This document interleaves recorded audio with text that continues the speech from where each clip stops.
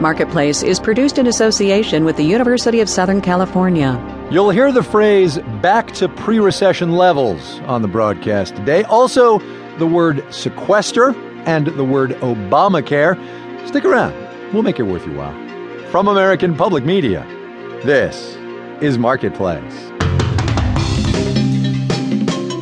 Investing, renting, sending your kid to college? Listen to the Marketplace Money Podcast. Find it on iTunes or at marketplace.org/podcasts.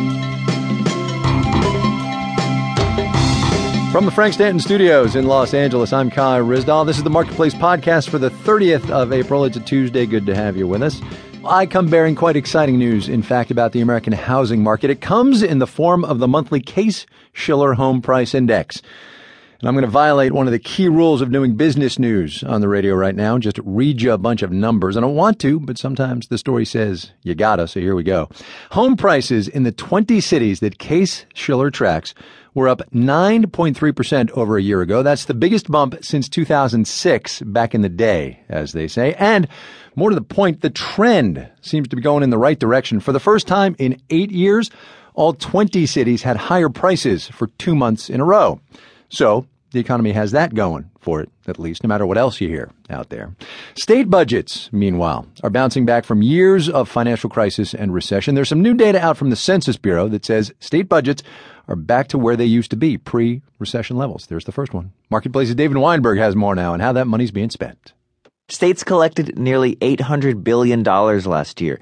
That's the highest level ever recorded. The recovery of state budgets has been fueled by increases in state income taxes, sales taxes, and real estate taxes. Our tax revenues have finally recovered their pre-recession levels. Fred Church is the Deputy Budget Director with the Ohio Office of Budget Management.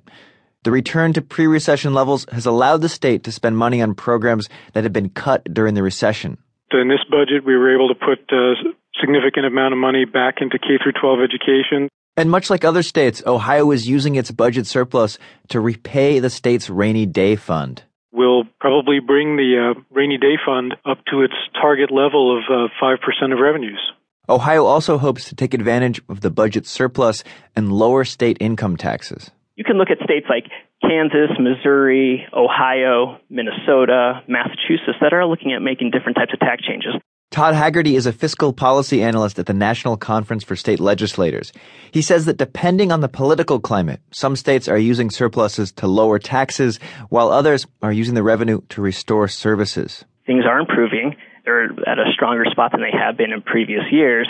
We're just not seeing the robust recovery that typified previous recoveries. Haggerty says it only took states 1 or 2 years to get back to pre-recession levels in both the 91 and 2001 recessions. This time around, it's taken 4 years. I'm David Weinberg from Marketplace. 4 years is, quite coincidentally, about how long it takes to earn a college degree. But as more people start to question the high price of said education, colleges are scrambling to figure out how to use technology to save money and stay competitive. A lot of them, as you've heard, are turning to online classes, but faculty have now started to push back. From the education desk at WYPR, Marketplace's Amy Scott has that story. Last fall, Duke University announced a plan to offer online courses for credit through a company called 2U. Last week, Duke's faculty said not so fast. Tom Robichaux is chair of the Arts and Sciences Council, which voted down the contract. He says some professors didn't like how the administration handled the deal. Others just aren't wild about teaching online. I think we at Duke need a little bit more time to think about this, and the only way we will get answers to some of these questions is actually to try a pilot project at some point. Faculty at Amherst College also decided not to jump in. Earlier this month, they rejected an invitation to team up with Harvard and MIT to offer free online courses.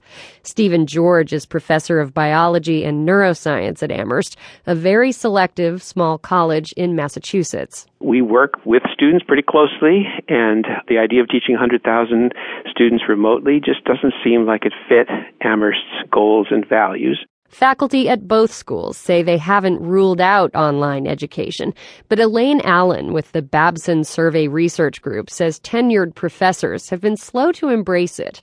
In an annual survey, less than a third of chief academic